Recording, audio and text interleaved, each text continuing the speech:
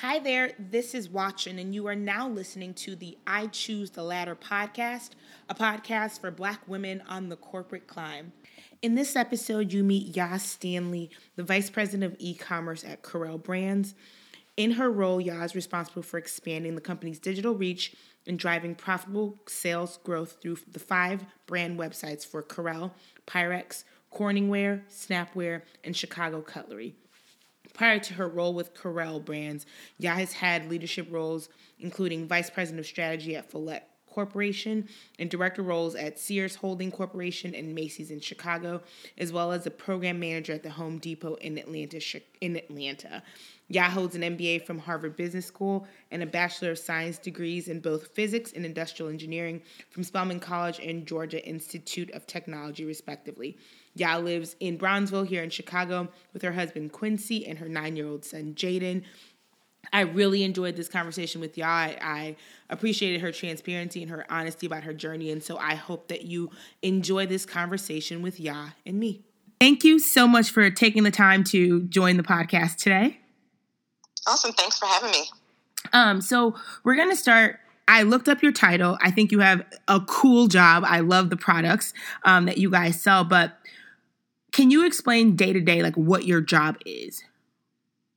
So my current role, which I've been in since March of this year, is Vice President of E-commerce. And so it basically entails me running the online business. So I'm responsible for everything that happens from product to marketing on that particular channel. So we have retail stores, we have the online channel, and then we have a wholesale business where we sell to other retailers. But the e-commerce realm, that's my responsibility. So and day to day, sorry, go ahead. No, go ahead. I was just going to say day to day, it's really just kind of thinking through the strategy, both short term and long term, and making sure it's still relevant in terms of really helping us reach our growth goals, and then just making sure the team is motivated throughout their kind of day-to-day activities and just helping to manage the stress level. We've got a big launch upcoming, so just keeping everybody motivated, positive, and moving forward while we work towards the strategy.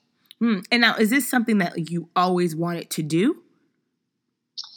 I don't know if always. I think when I was growing up, there was aspirations of becoming a chef, becoming, an engineer.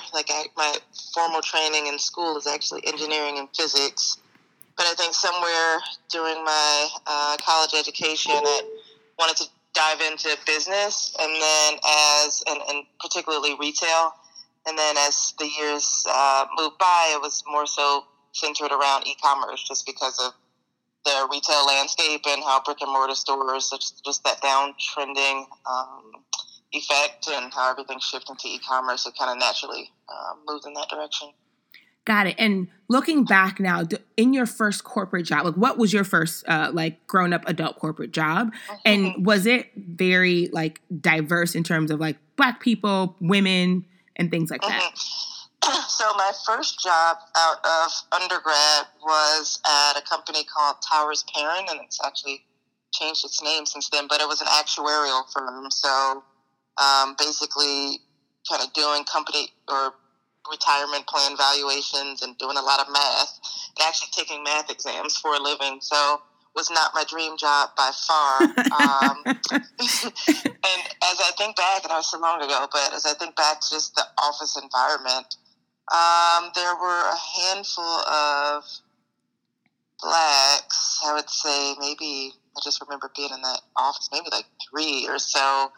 It was a smaller office in the Atlanta area, which is surprising that there were only 3 or so Blacks. But, and that there were some women in leadership positions. So there was the consultant position or the top position. And there actually were a few women at that top level. So I think that was a good thing to see as I kind of started out my career. And even though I was really green and just didn't really know anything about corporate America down to the dress code, I was kind of ahead of my time in terms of just seeking out kind of touch points and actually going and having conversations with some of the women in leadership positions who were pretty accessible. They had offices kind of around the cubes, like all the doers kind of sat in the middle.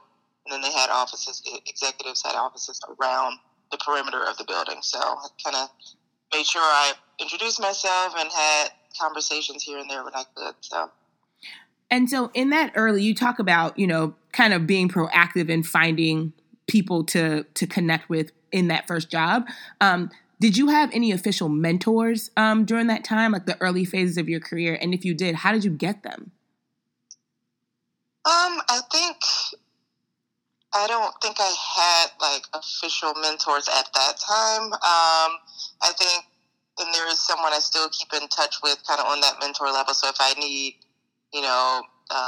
put more infrequent now because I've developed additional mentors over time. But if I needed any type of career advice or even kind of that professional reference, then I met someone there who was ahead of me in terms of tenure and experience level and also like the exams passed. And so I think kind of it started out informal and just kind of seeking that informal advice here and there. But I definitely developed a better approach over time. And the more I progressed in seniority at each of the companies, the more that I made a conscious effort to take kind of a mentor, or even if it wasn't explicitly stated that way, it was, hey, you're really someone that I think could, help guide my career and give me great advice. Do you mind if we have touch bases, every so often, maybe quarterly? And everyone was open to that. And just from that approach, and I think also just having some of the more senior folks just observe how I work. I think I've, kind of acquired additional mentors or folks to help with guidance over the years that I didn't even solicit. And so those are people that I still keep in touch with and, again, have on my list of professional references. And for most of them, you found them while you were actually, like, doing work. So they may have noticed, like, what you were and, like, what, this woman has potential. Let me see if I can help guide her in some way. Yeah, that's exactly how it was. And I think, too, like, especially after business school, I was put in, in my career, I was put in situations where it was some type of high-profile project, or it was maybe on some senior leadership program committee or something where I had a high level of exposure to executives. So there was that interaction. And I, from that, just kind of developed a comfort level with interacting with executives or senior level colleagues. So it was always natural just to have those conversations and to, ask, could we have, kind of regular communication. And then you mentioned, going back to business school. I think a lot of people now are trying to decide, like, if the ROI is because it is a big financial investment. So for you, how did you decide to go back to business school? Sure. So I think I spoke earlier about trying to make that pivot from more sciences and engineering to more of a business role. And I think, kind of early on when I was at Towers Perrin, just knowing that particular job, which I'm trying to remember how long was I there, maybe 2 or so years, that wasn't the role for me. So just really thinking as I worked in those roles, like, what else do I want to do? So I actually took my next job at the Home Depot in Atlanta in their corporate office in logistics. And I went into there knowing that I wanted to go back to business school. So I knew I was only going to be at Home Depot for a year. And that role got me a little bit closer to kind of more of the business side. It was in a retail company, and I was sure that I wanted to do something in retail. But it was at that time I said, all right, I want to go back to business school, explore, what's out there with marketing. And I knew there were, different retail classes and those sort of things that I could take in business school. And then from there, I would kind of discover myself and discover what my passions were. So it was really that decision was just knowing that I wanted to make a pivot. And I think an MBA or kind of just taking that kind of not a break because business school is hard, but just taking that time. And it's really kind of going back to school is kind of a time where you can gather yourself, learn additional things, and just kind of figure out what your next path is in your career. But in terms of the ROI, That's a tough one. I definitely think it's helped me, by far, and it goes without saying, just accelerate my career. So from that standpoint, highly worth it. I had a couple good acceptances, one at Kellogg here in Chicago where I live now, and then one at Emory at Gozueta's Business School, where I had a full scholarship there, and then I got into Harvard Business School with, of course, just kind of a few grants and then all the rest student loans. So that was like one of the hardest decisions, trying to figure out, okay, do I go with, where it makes sense, I'm already here, Emory's a great school, I don't have to pay for anything, or, really, when you go to business school, in my mind, just getting that brand stamp and that additional piece that can help propel your career. So as the top institution like Harvard, like that was really where I said that makes the most sense for me. So definitely the hefty price tag, which, I think will still continue to pay for itself. So I haven't quite hit that full ROI yet, but close. But I think it was just the right decision in terms of the brand stamp and just being able to pivot my career and just having that on my resume where people can say, okay, she has Spelman, Georgia Tech, Harvard, like, she is, there is this, she's teachable, she's got great skills, she's got great experience, kind of thing. Like just having all the right stamps, I think is important as you try to navigate your career. Got it. And you've worked for some pretty impressive companies. And at a certain point at each of those companies, you've decided that it was time to move on to a new opportunity. So for you, how do you know when it's time to move on from a role? Sure. And when I look back over my career, I was like, wow, I really did like a lot of 3-year stints. You start to look and say, man, I hope that doesn't like signal anything. But especially as, definitely as I get more senior in my career, I think that kind of matters a little bit less. So that's helped. But I think in each company, it's doing something. It's trying to find the right role. It's trying to think top of mind as always, okay, moving on to the next best opportunity within the company. Okay, what's the next best project that I can get on? Am I learning, kind of thing? Is it still fun to me? How am I doing navigating the political waters, which is just huge. And that, that's the biggest thing that, has kind of impacted my career, just navigating political waters and just my success or failure in doing that at each step of the way. So I think in terms of knowing when it's time to do something else is, okay, do I feel like I'm kind of just at a standstill?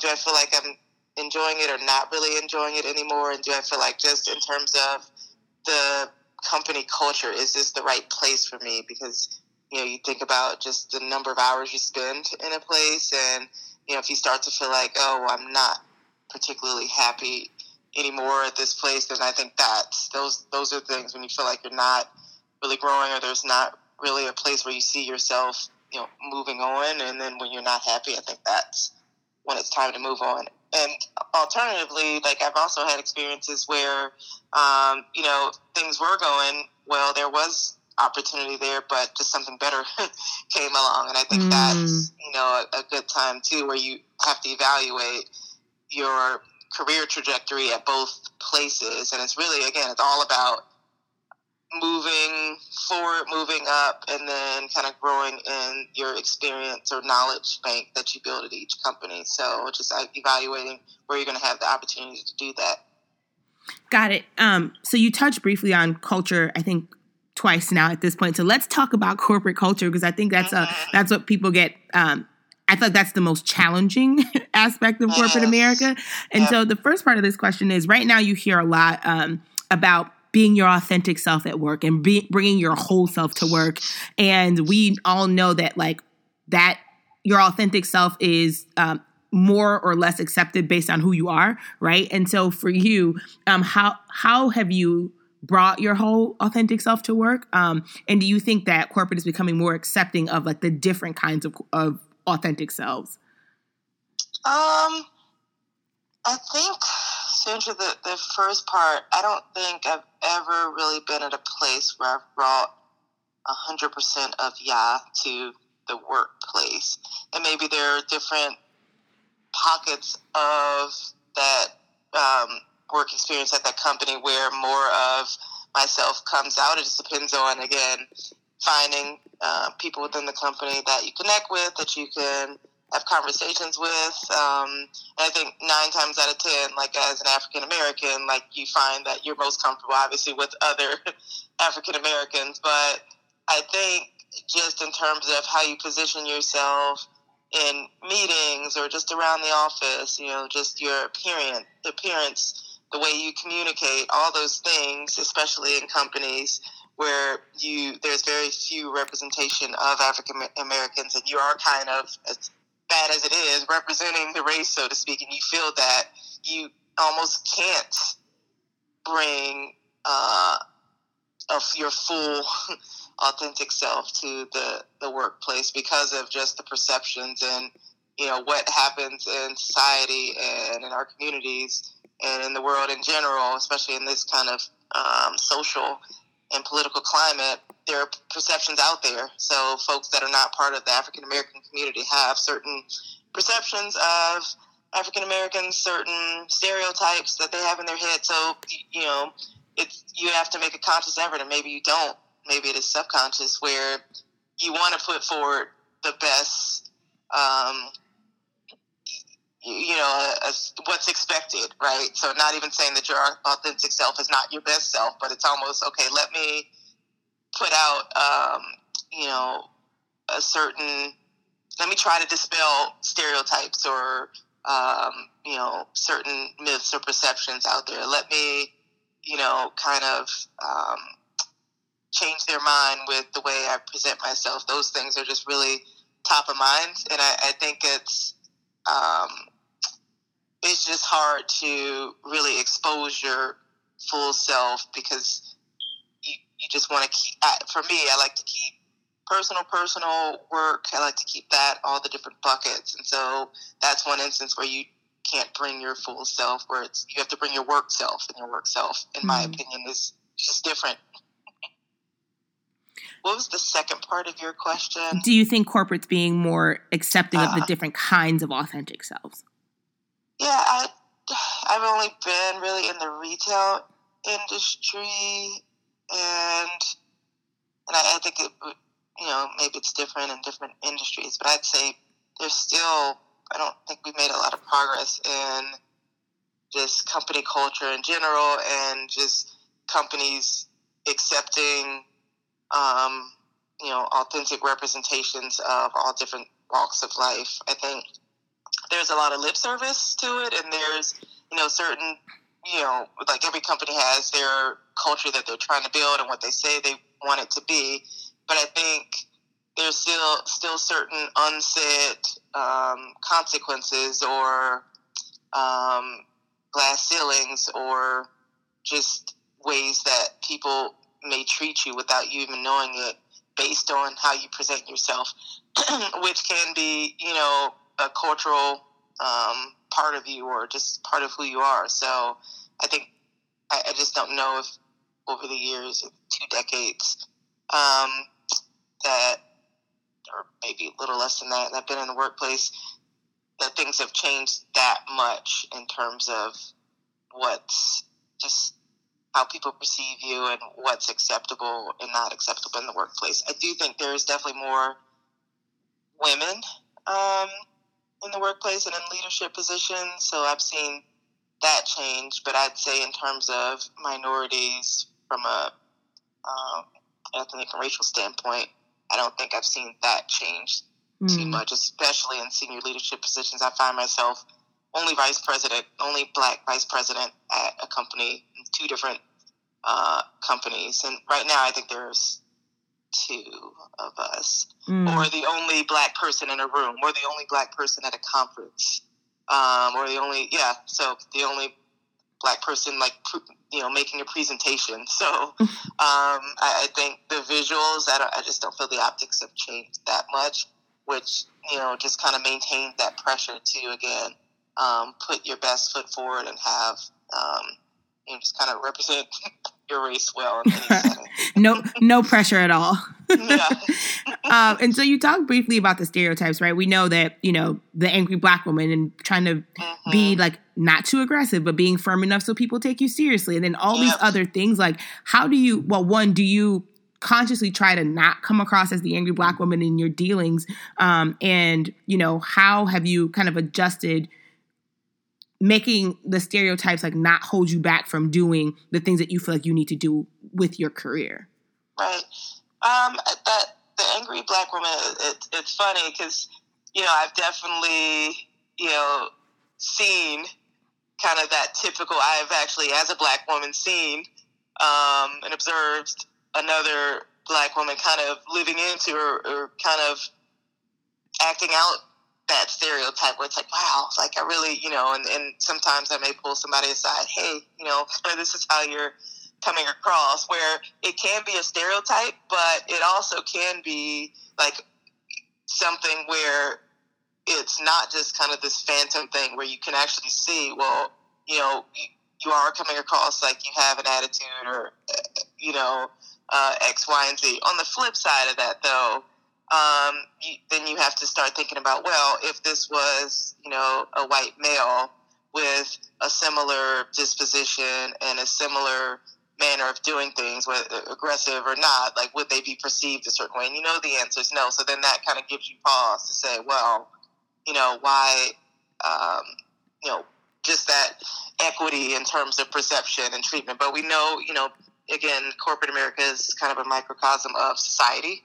So we know that there are those double standards there. But for me personally, I've never, it's not necessarily trying to fight off that perception of angry Black woman. It's more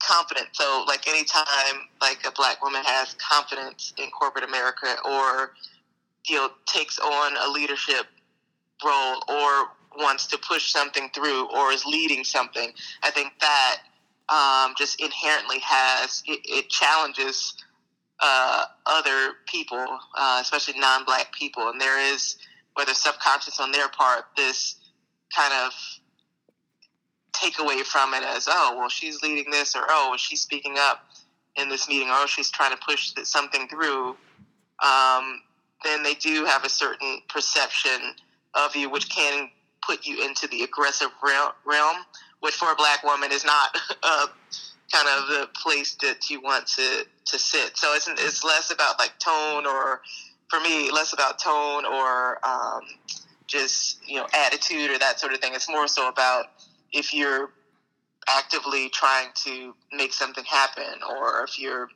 kind of speaking out or leading something, then others feel threatened. And that's the piece that I've had to learn to kind of maneuver around throughout my career. And so I've gotten a lot better. I always joke with people that, corporate America, it really is like a Game of Thrones. So you have to figure out who are the right folks to build alliances with, who are the people that you need to understand where their political ties lie and maybe steer clear. Sometimes you can, lose that Game of Thrones if you pick the wrong alliances, or, you're kind of in the wrong camp. So it really is like at any company, even if a company says that it's not a political environment, it's always political. It's always less of a meritocracy in corporate America. It's usually about kind of who you know. It's always about if somebody likes you or not. So being likable, building the right alliances. I think those are knowing when to speak up and try to push for something that you know is right, but knowing also when to make concessions. Those are the things that I think that helps kind of shape how others perceive you, and whether they put you in some angry Black woman bucket or too aggressive bucket, which again, unfairly, it would not happen to a male person of another race. So. And then last culture question. So it seems, and this could just be my own bias, that there's like two acceptable Black female corporate hairstyles, right? It's either like the short pixie or the blowout. Have you seen that change? I think there are a couple of, visible female Black executives who are like, listen, this is my natural hair, this is what I'm doing. But like in terms of hair, like what are your thoughts on like the appropriate corporate Black hairstyle? I think you're right about those two hairstyles being kind of the typical standard hairstyles. And again, it goes back to how do I come across as, less threatening and, as sad as it is, less ethnic in corporate America can, raise fewer eyebrows or be less threatening. So I think, Black women always have to, have that internal battle with, being myself or, just trying to kind of blend in and not cause, certain type of attention. I do think from a hair standpoint, though, that there is more acceptance of natural styles in corporate America, I would say, especially in retail. I'm still mindful of, okay, if I want to get a color change or something, like as a Black woman, just kind of keeping the drastic hair changes to a minimum because you just don't feel like dealing with, the questions or just that conversation. You just don't want it to be about your hair or outward appearance, where I think women of other races, like, doing a cut or a color or something like that just doesn't raise as many eyebrows for some reason.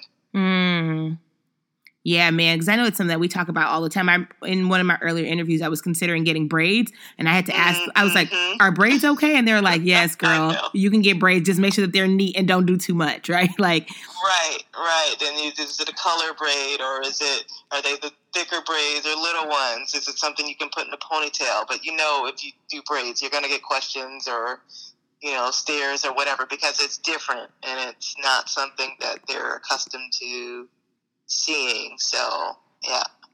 I think I've gotten braids and since I've worked in corporate America, I've not gotten braids. Oh wow. Man, that's crazy. Because they're so convenient, especially if you like to work out in the summertime. Right. I can't blow out my hair. That's another conversation for another day. The workout. So can you think about holistically over your career, a time and like a concrete example of a time where you maybe felt stuck and what you did to get unstuck? Because I know a lot of the conversations that we've been having with, my peers in the Facebook group is that a lot of times people are like, I just feel stuck and like, I don't know where to go. I don't know what my first step should be. So like a concrete time where you felt stuck somewhere or stuck in a particular project or role and like what you did to get unstuck. Yeah, so for me, that's a tough one just because, I've always gone to different companies with a purpose, or it was to, work on a specific project, or it was part of some initiative. So I've always kind of had that momentum where I felt like I was kind of moving forward. But I think where I've hit, kind of a low point is just when I, come to the realization, especially when you're not happy in a particular role, and it's, wow, what, I don't know from a career standpoint, what I want to do or what would make me happy at work. Is there such a job that I would love to do? And just, so I think that's the stuck that I've experienced. Is not necessarily I haven't been able to move forward, because when that happens, where I feel like, oh, there's not that upward progression opportunity, then that's when I start, you asked the earlier question around, when do you know it's time to look, then that's when I would start, looking for a different opportunity. But I think my stuff has just been, what is my passion? What is, something that I can do, it's so easy to get caught up on social media and LinkedIn and everywhere, just kind of looking at other people's journeys and other people's careers, and things look great outside looking in, and you just feel like, wow, this person looks really happy in their career. This seems like they have the dream job kind of thing. And then it's easy to compare and kind of look at your career and say, wow, how did I end here? Or I don't know if I'm, is this my passion? Is this something I really want to do? And that's when you can start to feel stuck, when you start to do that comparison, or when you feel like you've kind of gone all through this journey and through this path, and like 15 years later, are you at this place where does that feel stuck, like you're at a dead end? You can't really pivot because, you know, you're almost 40 and senior in your career. So like those are the times where I've had to like take a step back and just think about just the journey, or kind of think 10 years out, like where do I, you know, that classic question, where do you see yourself in 10 years? And then start to think about, okay, I have a really strategic mind in terms of, okay, what's my strategy? Like, how do I get there? If this is something that I don't see for the long term, like what can I do to kind of pivot? How can I pull in my mentors and really tap into my resources that I've built of, you know, just executives who are in, you know, my network to figure out what my next step is. Mm. And you talked about your network and, you know, when you start looking, how have you been intentional about cultivating your network? Yeah, for sure. So I think just some of the organizations that I'm a part of, I think inherently bring that network. So being a member of Delta Sigma Theta, Sorority Incorporated, now being a newly initiated member of Jack and Jill here in Chicago, just being a part of like Spelman alum and the Harvard network, I think those bring a network that, you know, you can tap it, it's expected that you can tap into those networks to kind of seek out, you know, advice, or I think the hardest kind of help to get is like career help or like job help, like even people that are, you know, kind of high in their careers, like when you ask someone for, hey, can you help me find a job, or those kind of questions, those are the hardest for people to kind of help you with. But I think just asking advice or just helping to think about, you know, certain things to make sure have a sounding board to make sure you're thinking about things correctly. I think all of those networks have helped with that, or even just to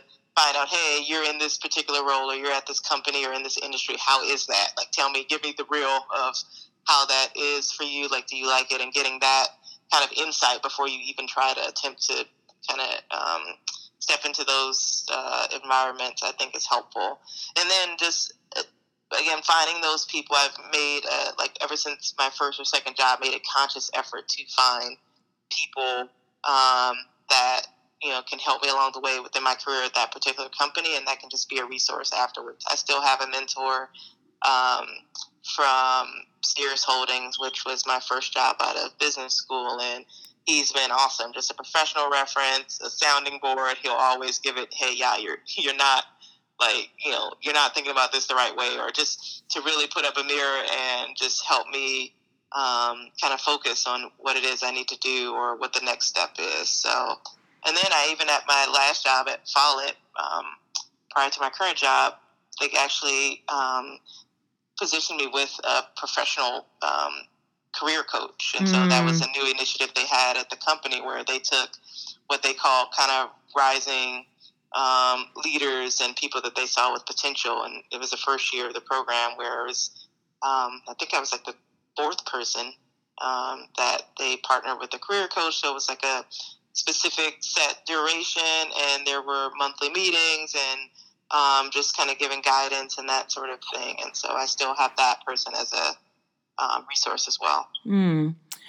So I think maybe this was like at a panel that I listened to, but they said, you know, expectations change and people change when you go from being one of many to one of one, right? Where it's like, for you, you're overseeing the e-com, right? So the buck stops to a certain extent with you. Like the decisions that you make now impact a lot of different people and the company a lot more so than when you were maybe like a coordinator or a manager.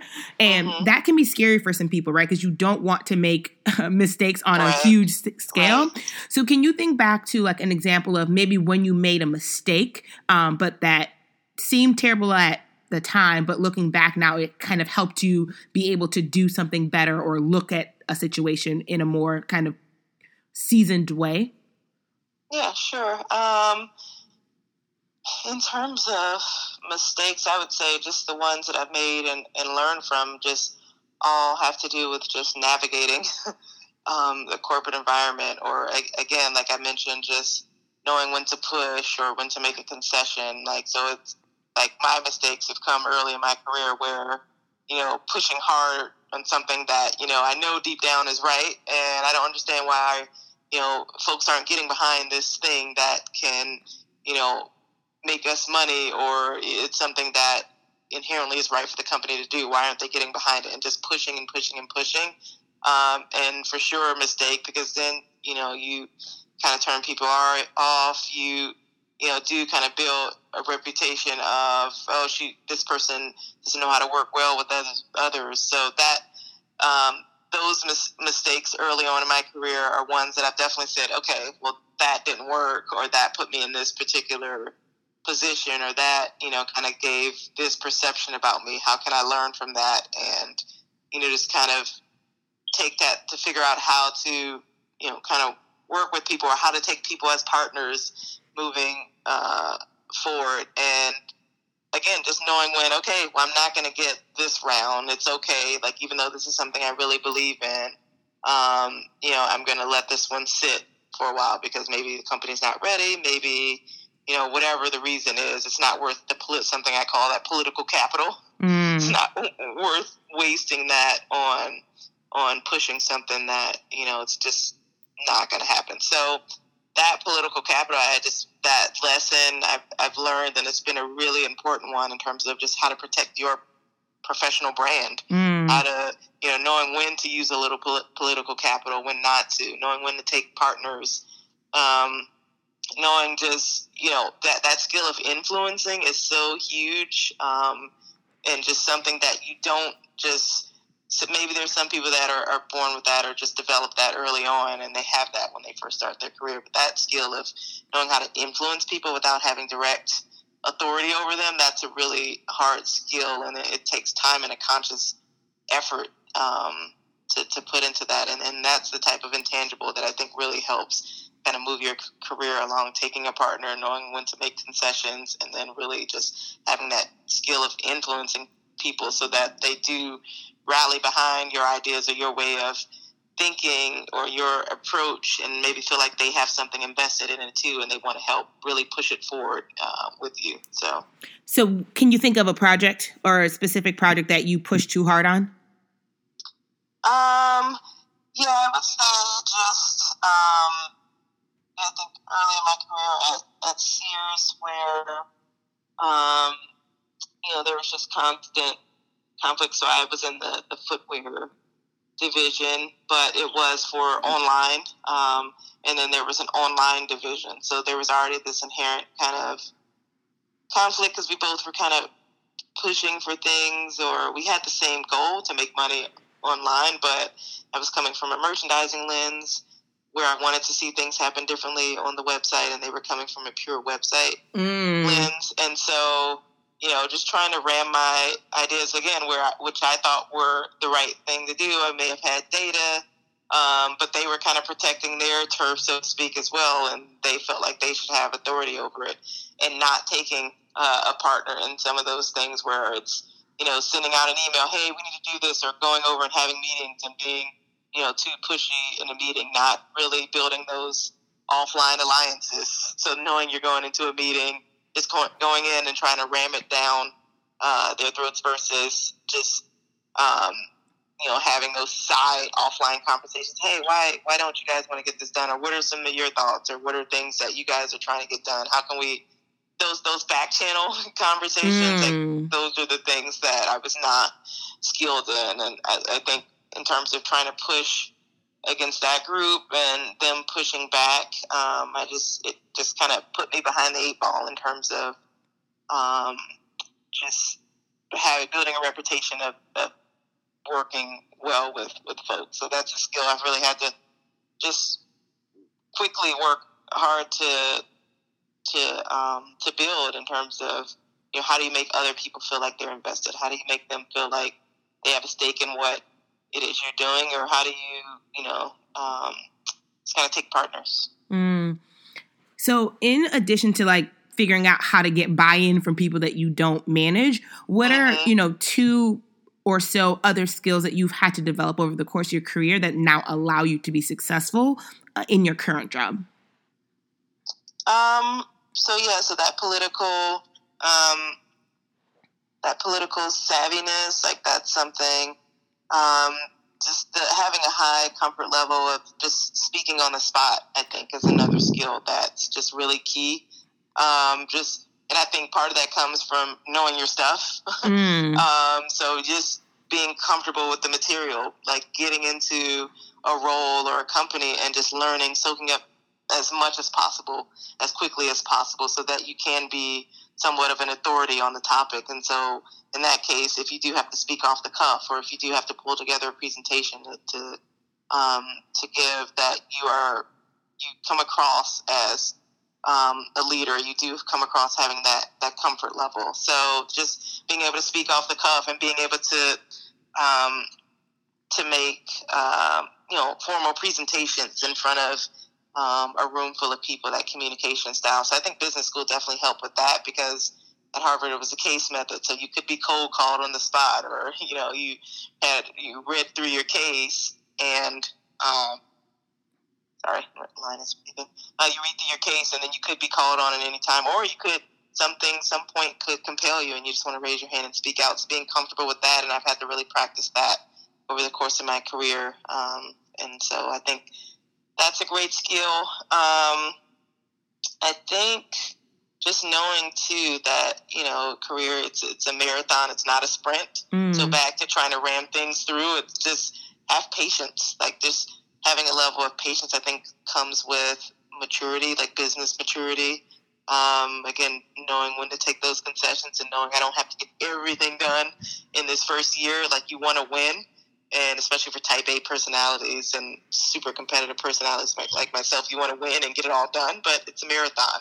Like pace yourself, pace those wins, get small wins, and then you can go for those larger wins, when you see the right opportunity. Outside of your MBA, which, I mean, listening to you, it's paid off, right? It was definitely a worthwhile investment. But outside of your MBA, what do you think the best investment you've made in yourself or your career has been? I think it's a tough one. I think just being open to just learning. I think outside of the MBA, like that was a big conscious decision to do something to benefit my career. Other than that, it's just been in the mentorship. I think the other thing is just being open to learning and absorbing more, not just saying, okay, I've gone to school, I've learned what I need to learn, and I'm done. I will say that I'm super busy, right, like just in my career, but I have like these 30 books on my nightstand that are stacked up that I need to read all different types of. Some I've read, some I want to read again, but just being open, like going to conferences and seminars, and just being open to absorbing new information, especially in the e-commerce world, the industry I'm in, retail. Things are ever changing, so just like learning, and being open to learning is huge. Being a lifelong learner. Exactly. So excluding your phone and your laptop, what's the one thing that you have to be productive in your workday? I don't know if it's a tool, but I just think a to-do list is something that I just have always kind of used and needed. Sometimes it's a bit more disorganized than others, where I'm writing on Post-it notes and, I have like 5 stickies of things I need to do. Or I'll write in, like right now I have a notebook where each day it's just crossing things off or, adding things on. I just like that organization and being able to see like accomplishment and things that I'm getting done. So I think a to-do list is like that tool that I use daily in every part of my life. With the growing attention that's being paid to entrepreneurship, and especially as it pertains to Black women, what has kept you in corporate? Like, why haven't you made the jump? Sure. And I actually, my husband and I, we started a business, I think in 2012, where it was an online retail business. So we did dabble in entrepreneurship for a bit, but we didn't dive 100% in. We both had full-time jobs still, so we didn't take that 100% leap. But I would say, just in terms of not, really looking at that as an option right now, I would say, one, it's just, what idea, is there some good idea or something that I feel strongly about to just dive in and take that leap? And I don't think I've found that yet. I always see different ideas or things, and I'm like, how did we not think of that? So, I think, and maybe we're overthinking it. We've come up with, my husband and I will brainstorm on just thousands of ideas that we could, what about this? Because we really wanted to pursue entrepreneurship, especially, some years ago. So I was always constantly thinking about ideas. But I think that's kind of been a barrier, just not having something tangible that we felt strongly about or felt like we could build a business off of.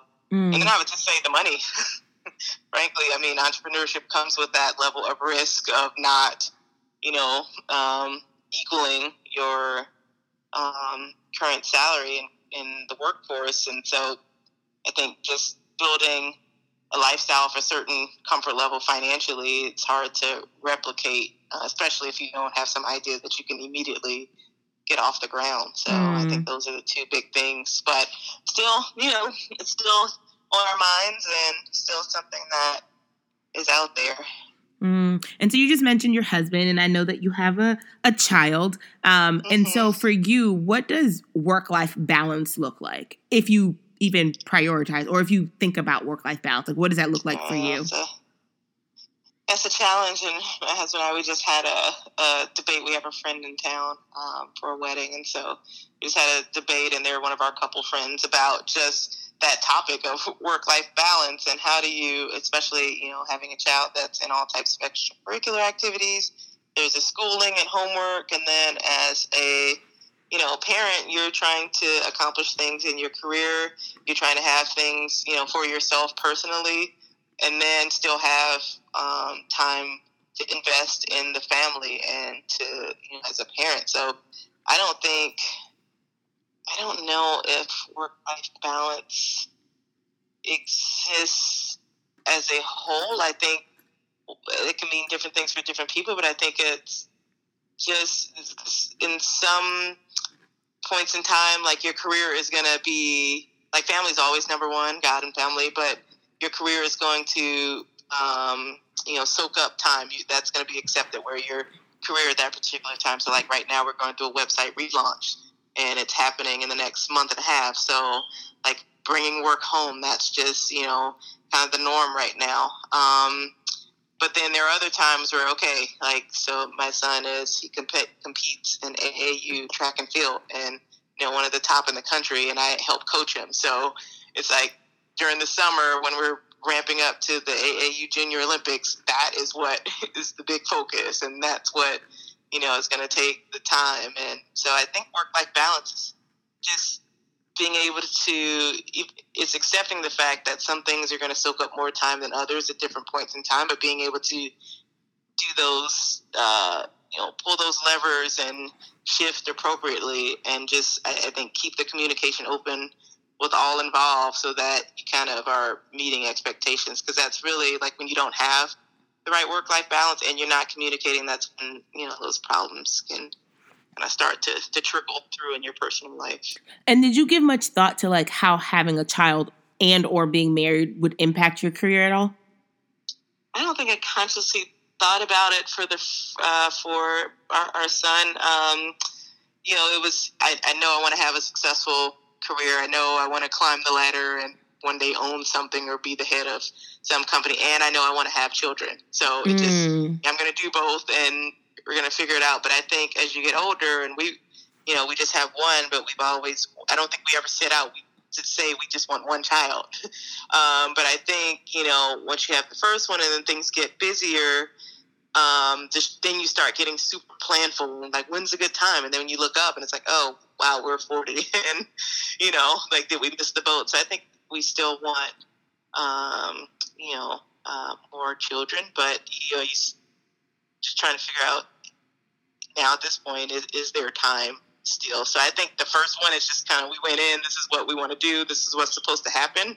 But somehow, this kind of got really planful as we started to both move up in our careers. And then, I think that's kind of, that's kind of what's happened there. So. And then the last question before the lightning round. So looking at the job that you have now, like, what is the one thing that kind of brings you the most joy or satisfaction in the work that you do?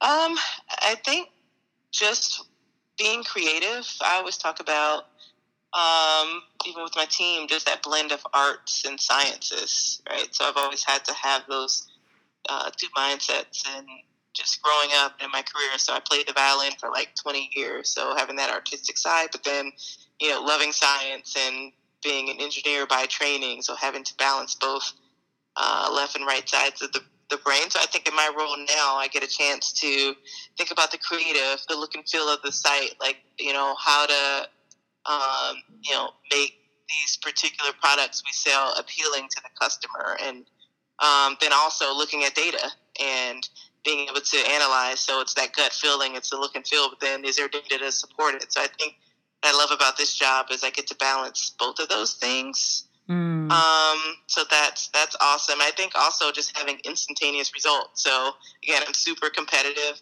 And so in the online retail world, you get results, your sales results every day. So we get to see the results of the decisions that we made, and are those working or not? So just being able to win daily is awesome. Also, the flip side of that, if you're not winning, then that definitely is a downer. So, but I think those instantaneous results, and then I just being a leader and being able to help guide careers and set a good example, and make my team proud. And so just my manager commented, because we were having a particularly tough, everything was busy for everybody and people were stressed out, and so I just kind of gathered the team and just kind of really had them reset and just sent them a nice note about our results. And then my manager commented, "Man, you're such a great leader," which really made me feel good, because just going through your career, it's like, when do you make that transition? What is the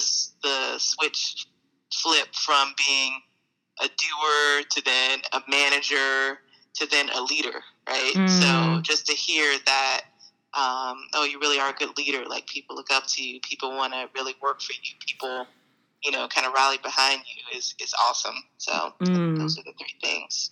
Got it. And then, so now we're going to do the lightning round. Don't overthink these questions, just the first thing that comes to mind. Sure. So the first question is, what's the one piece of career advice that you wish you'd gotten earlier in your career?